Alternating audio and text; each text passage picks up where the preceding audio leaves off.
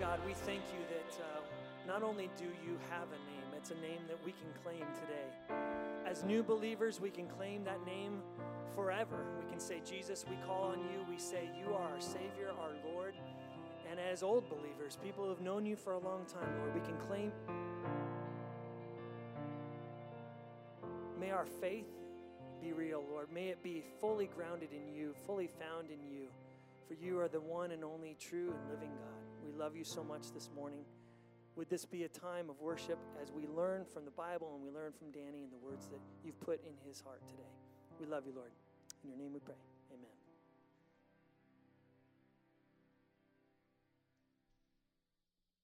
I am so excited to be back with you. Thank you for having me. Thank you, Britt. I hope you enjoyed your vacation. Someday I'll take vacation, like today. We leave at 11, 1 rather. 11, I'd still be in service. We leave at 1 to go see my family up north, and I'm very excited for my grandparents to meet Theo, his great-grandparents. It's going to be awesome. But if you have your Bibles, go ahead and open them to John chapter 8. John chapter 8 is where we are going to be as we continue our series, Jesus on Jesus. I am short. Oh, goodness. Okay, there we go. And so as we dive into our scripture today, we are going to notice that Jesus is surrounded by people. He is in the temple courts. He's there teaching because he knows that there's going to be an audience here. There are going to be people who want to hear what he has to say, and Jesus has already at this point started to accumulate a pretty significant following. People want to know what he has to say. They want to know the things that he is teaching. And so, in the temple courts, the crowds gather around him. In John chapter 8, starting in verse 12, it says this: when Jesus spoke again to the people, he said, I am the light of the world. Whoever follows me will never walk in darkness, but will have the light of life. And I'll be honest, when I was prepping for this sermon, I read this and I knew kind of, hey, I know where I'm going to go with this. I was going to talk to you about light and Jesus announcing that he's light, and then maybe I would have all the lights turn off in the worship center, and I'd get a small little flashlight, and I'd shine it up, and you'd be able to see how that little light illuminates. And then from there, I would take you over to Matthew chapter 5, which is the start of the Sermon on the Mount, where Jesus tells his followers, you are the light of the world. And then from there, we'd start a healthy conversation about what it looks like to live practically these words that Jesus speaks. How we are supposed to model his life, the way that he taught, the way that he approached people, loved on people in our world today. But as I started doing my research and as I started studying and formulating an actual direction and like real verse references and all this stuff, I realized that there was so much more that I could do. It's kind of like this. On Friday, I needed to get a file. I needed to get my template for Quest for Tuesday, because I won't be there. I'm going to pre-record my sermon. And so I needed to get those files, and I have this app on my computer that allows me to log in remotely. And so I opened up my app on my phone and went to log into my computer, and it was not functioning. I'm like, that's weird. Maybe the internet, the church is down. So I come here on Friday around 10 o'clock. And I share an office with our high school pastor, Mojo. I used to share an office with Jed, and then he moved up, and now he's upstairs, and that's fine. I'm not hurt.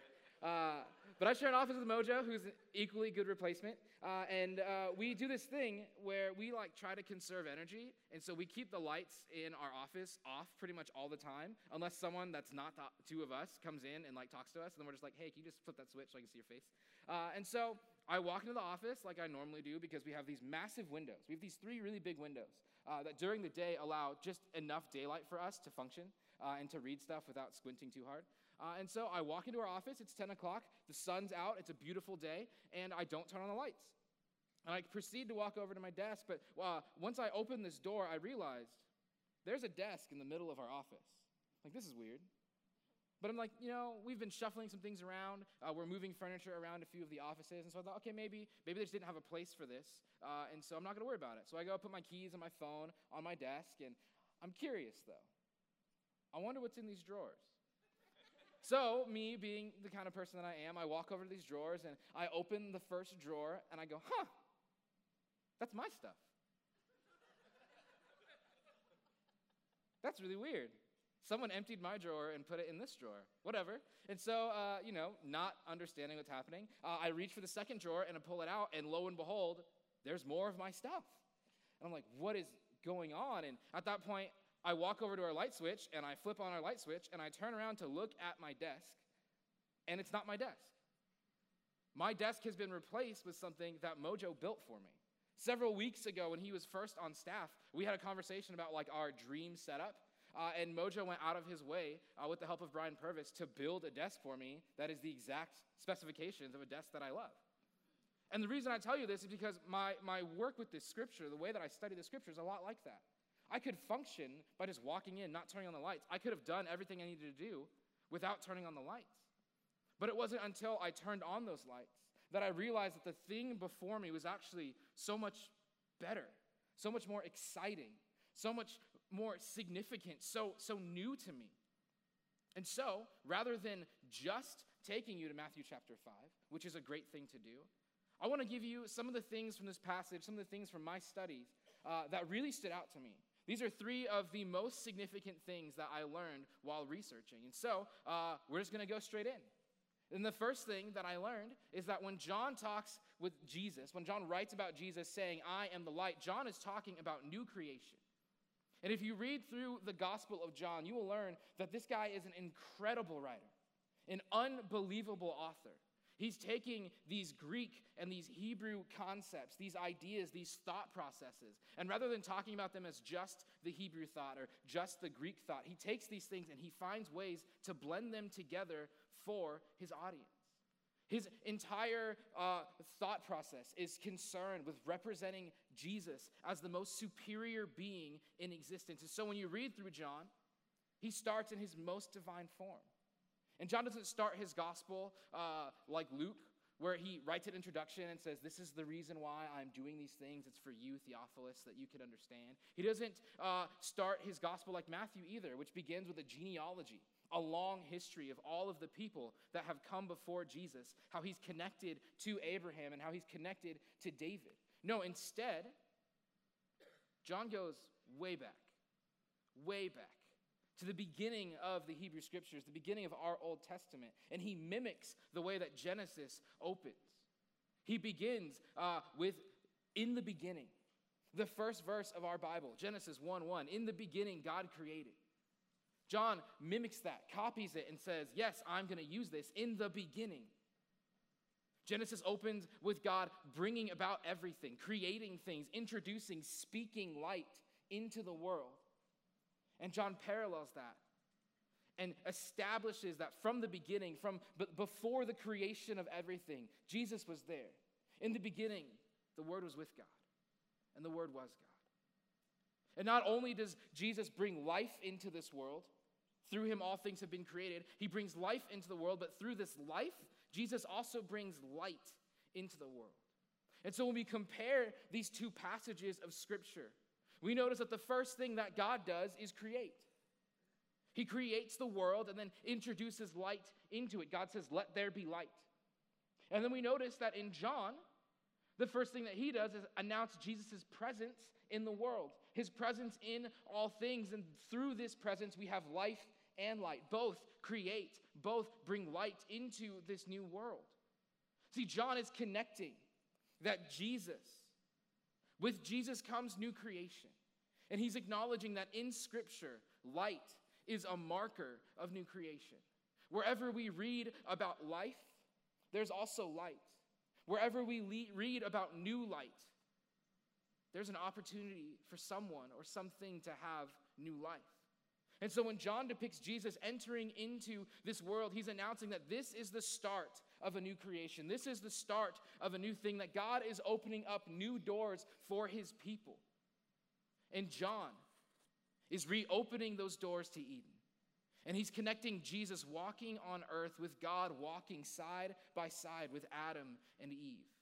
But unlike this Genesis account of creation, as hard as the darkness might rally against the light, as hard as the darkness might try to fight off the light and the things that it represents, the darkness will never overcome it.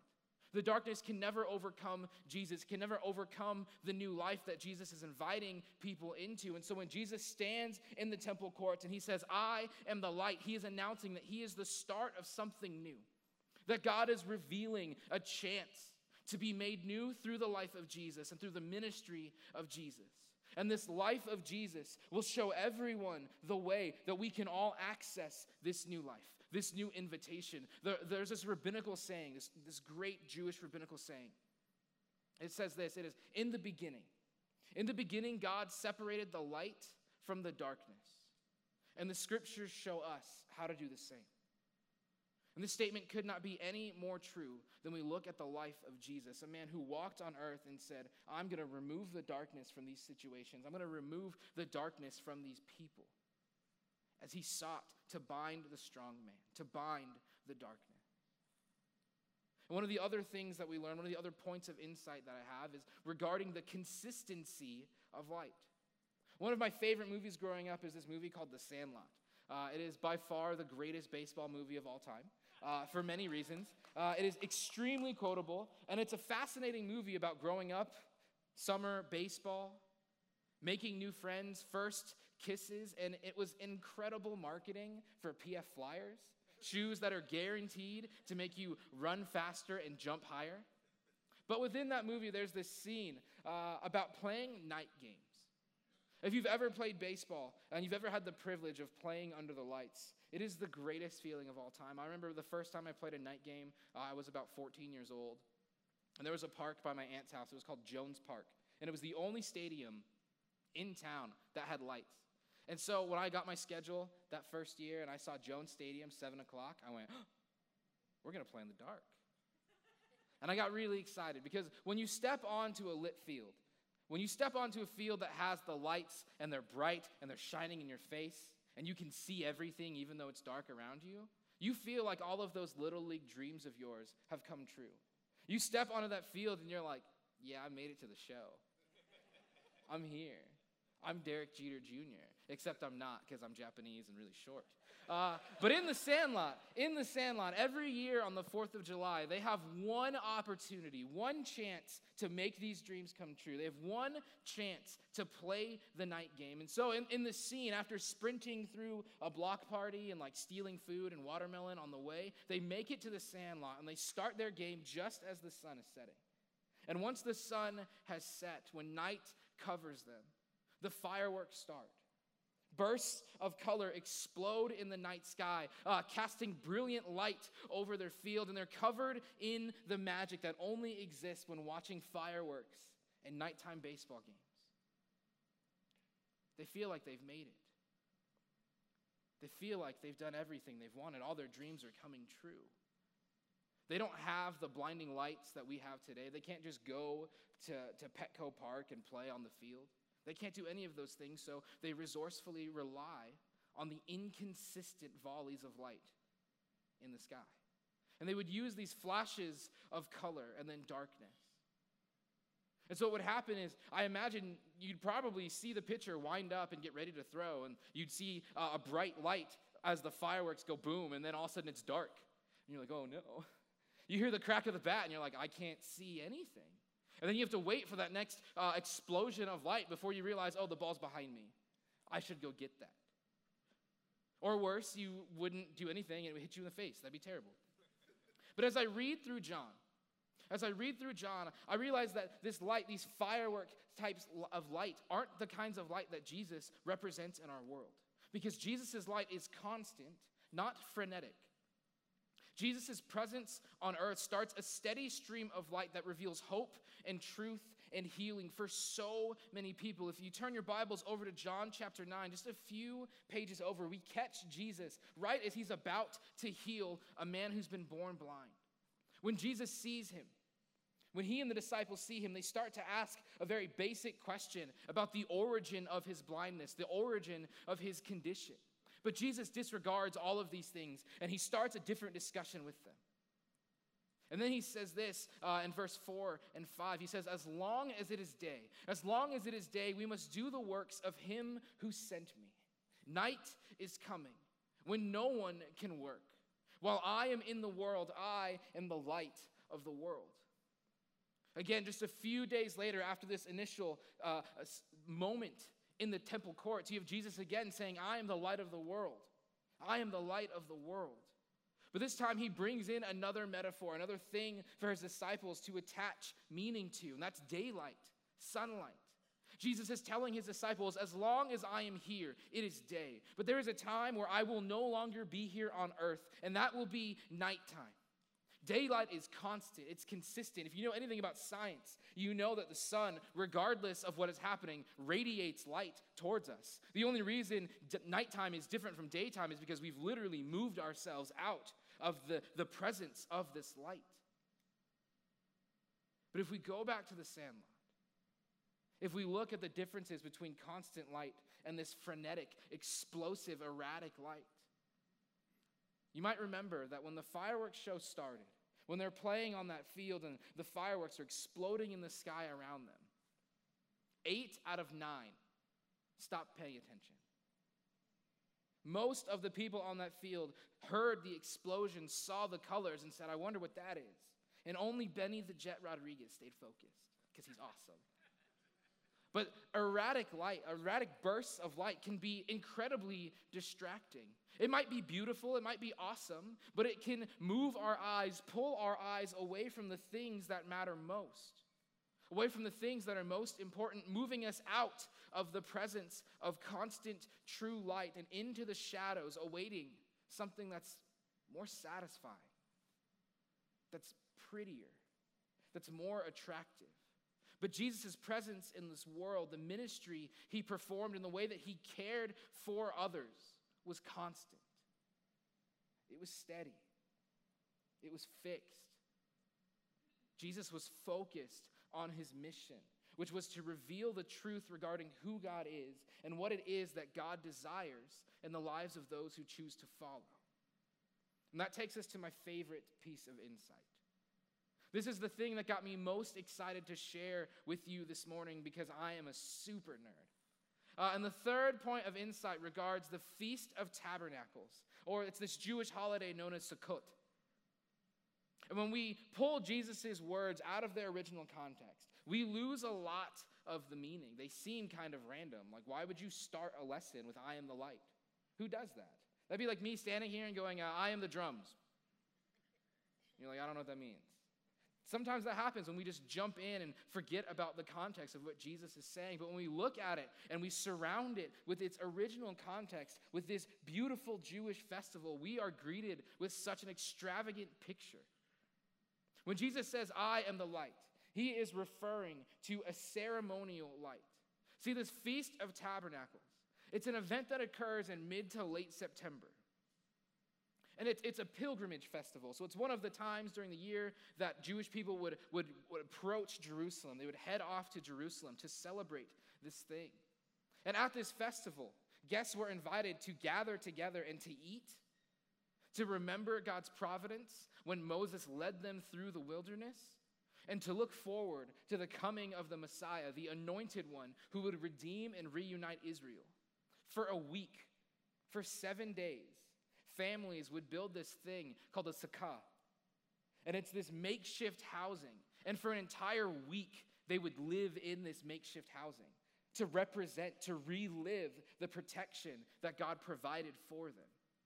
But on the first night of this festival, there was a candle lighting ceremony in the temple courtyards.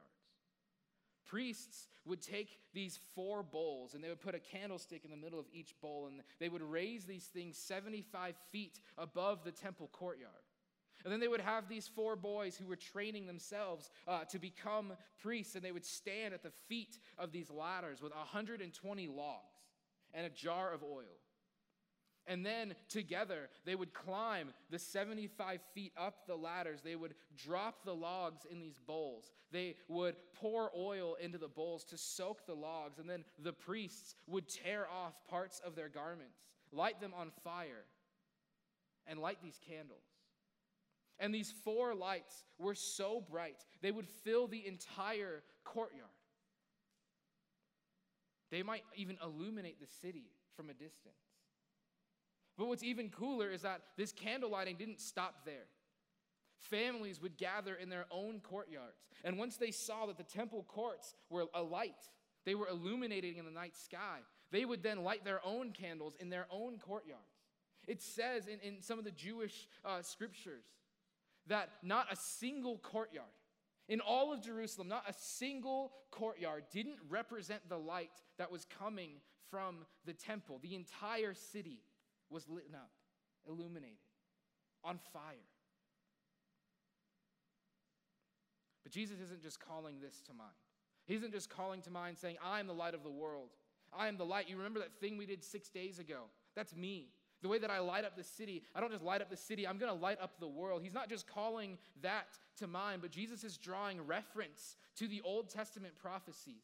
Scattered throughout Isaiah and Zechariah, there are these references to Israel living as a light to the nations. One of these verses is Isaiah 42:6. It'll be on your screen. It reads, I, the Lord, have called you in righteousness.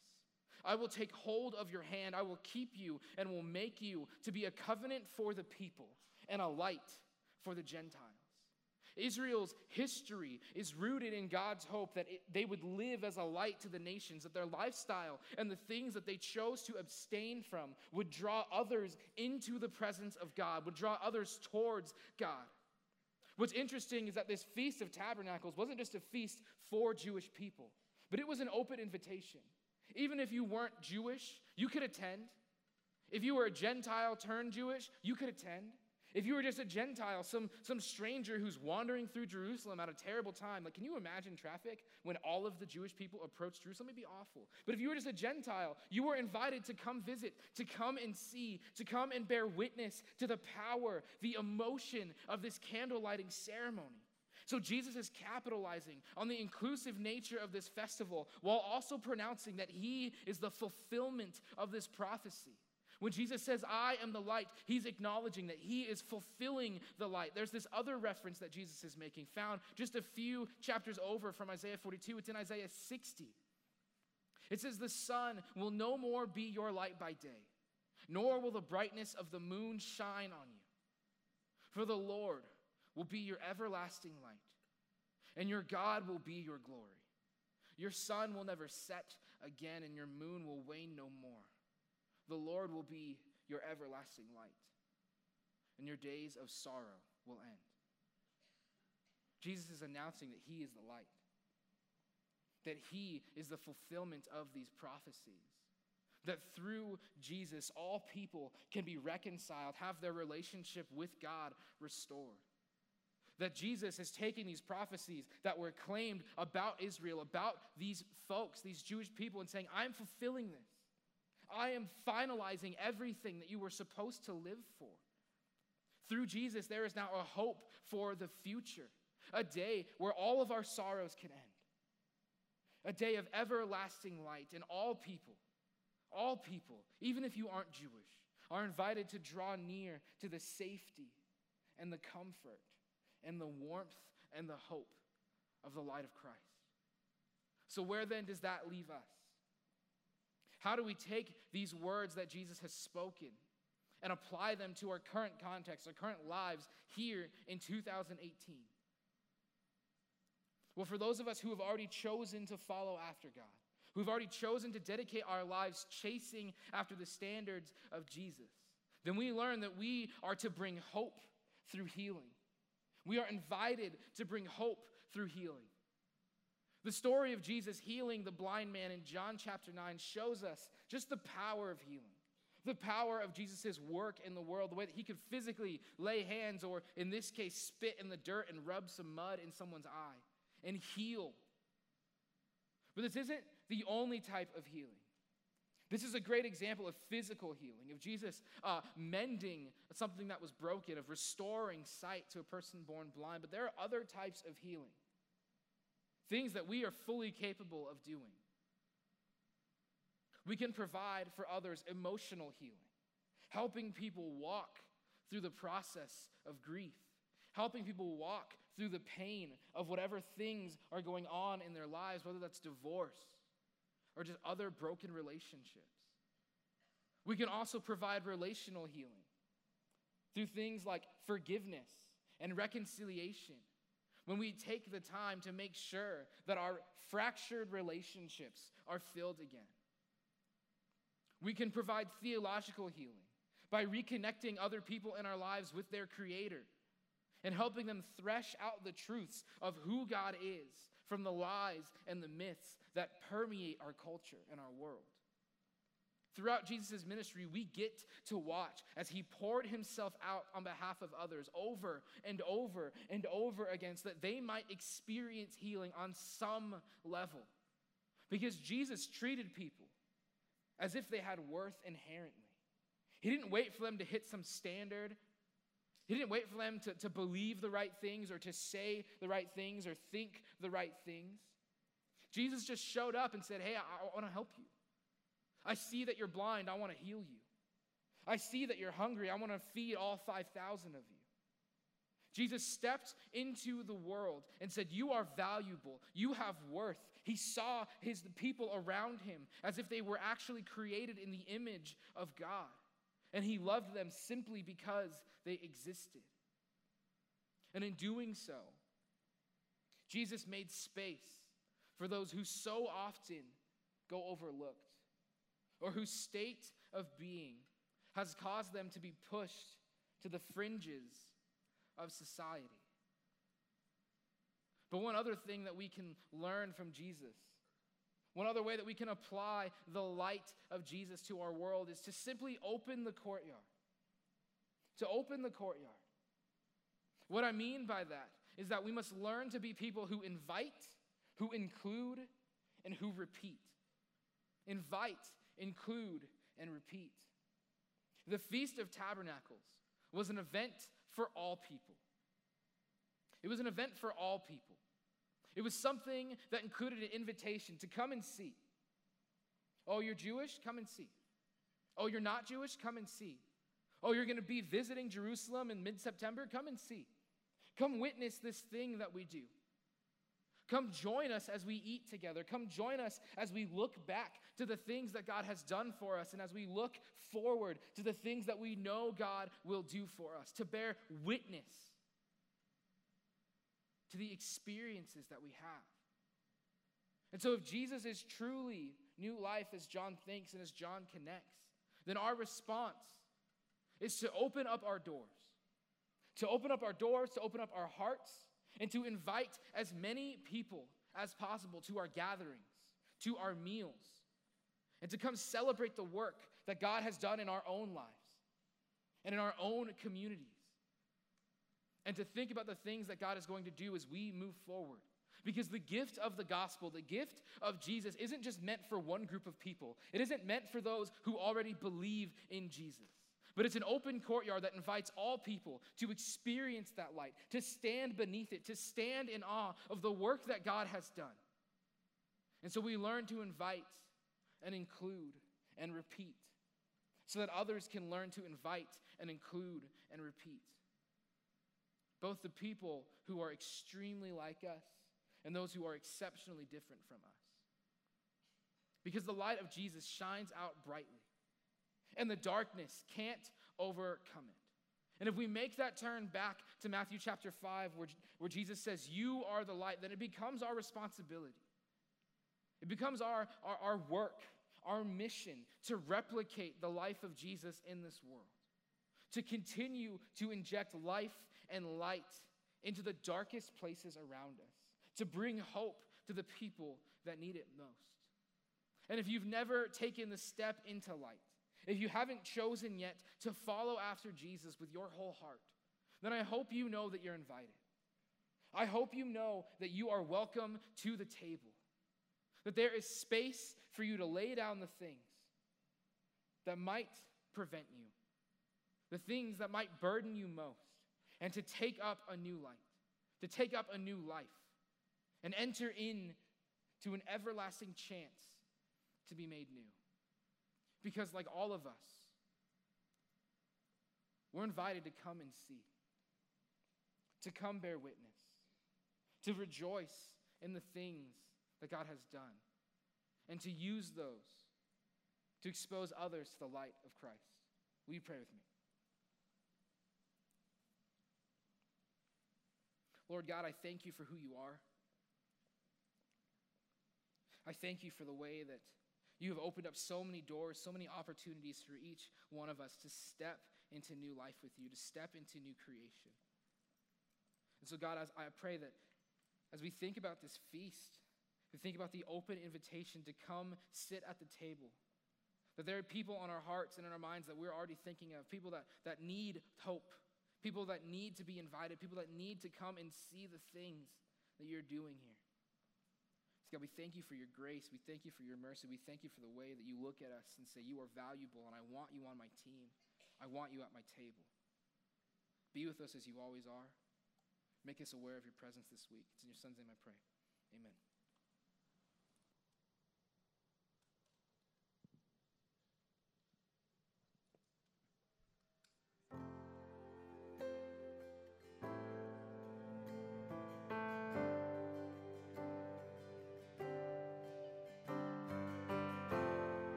You give life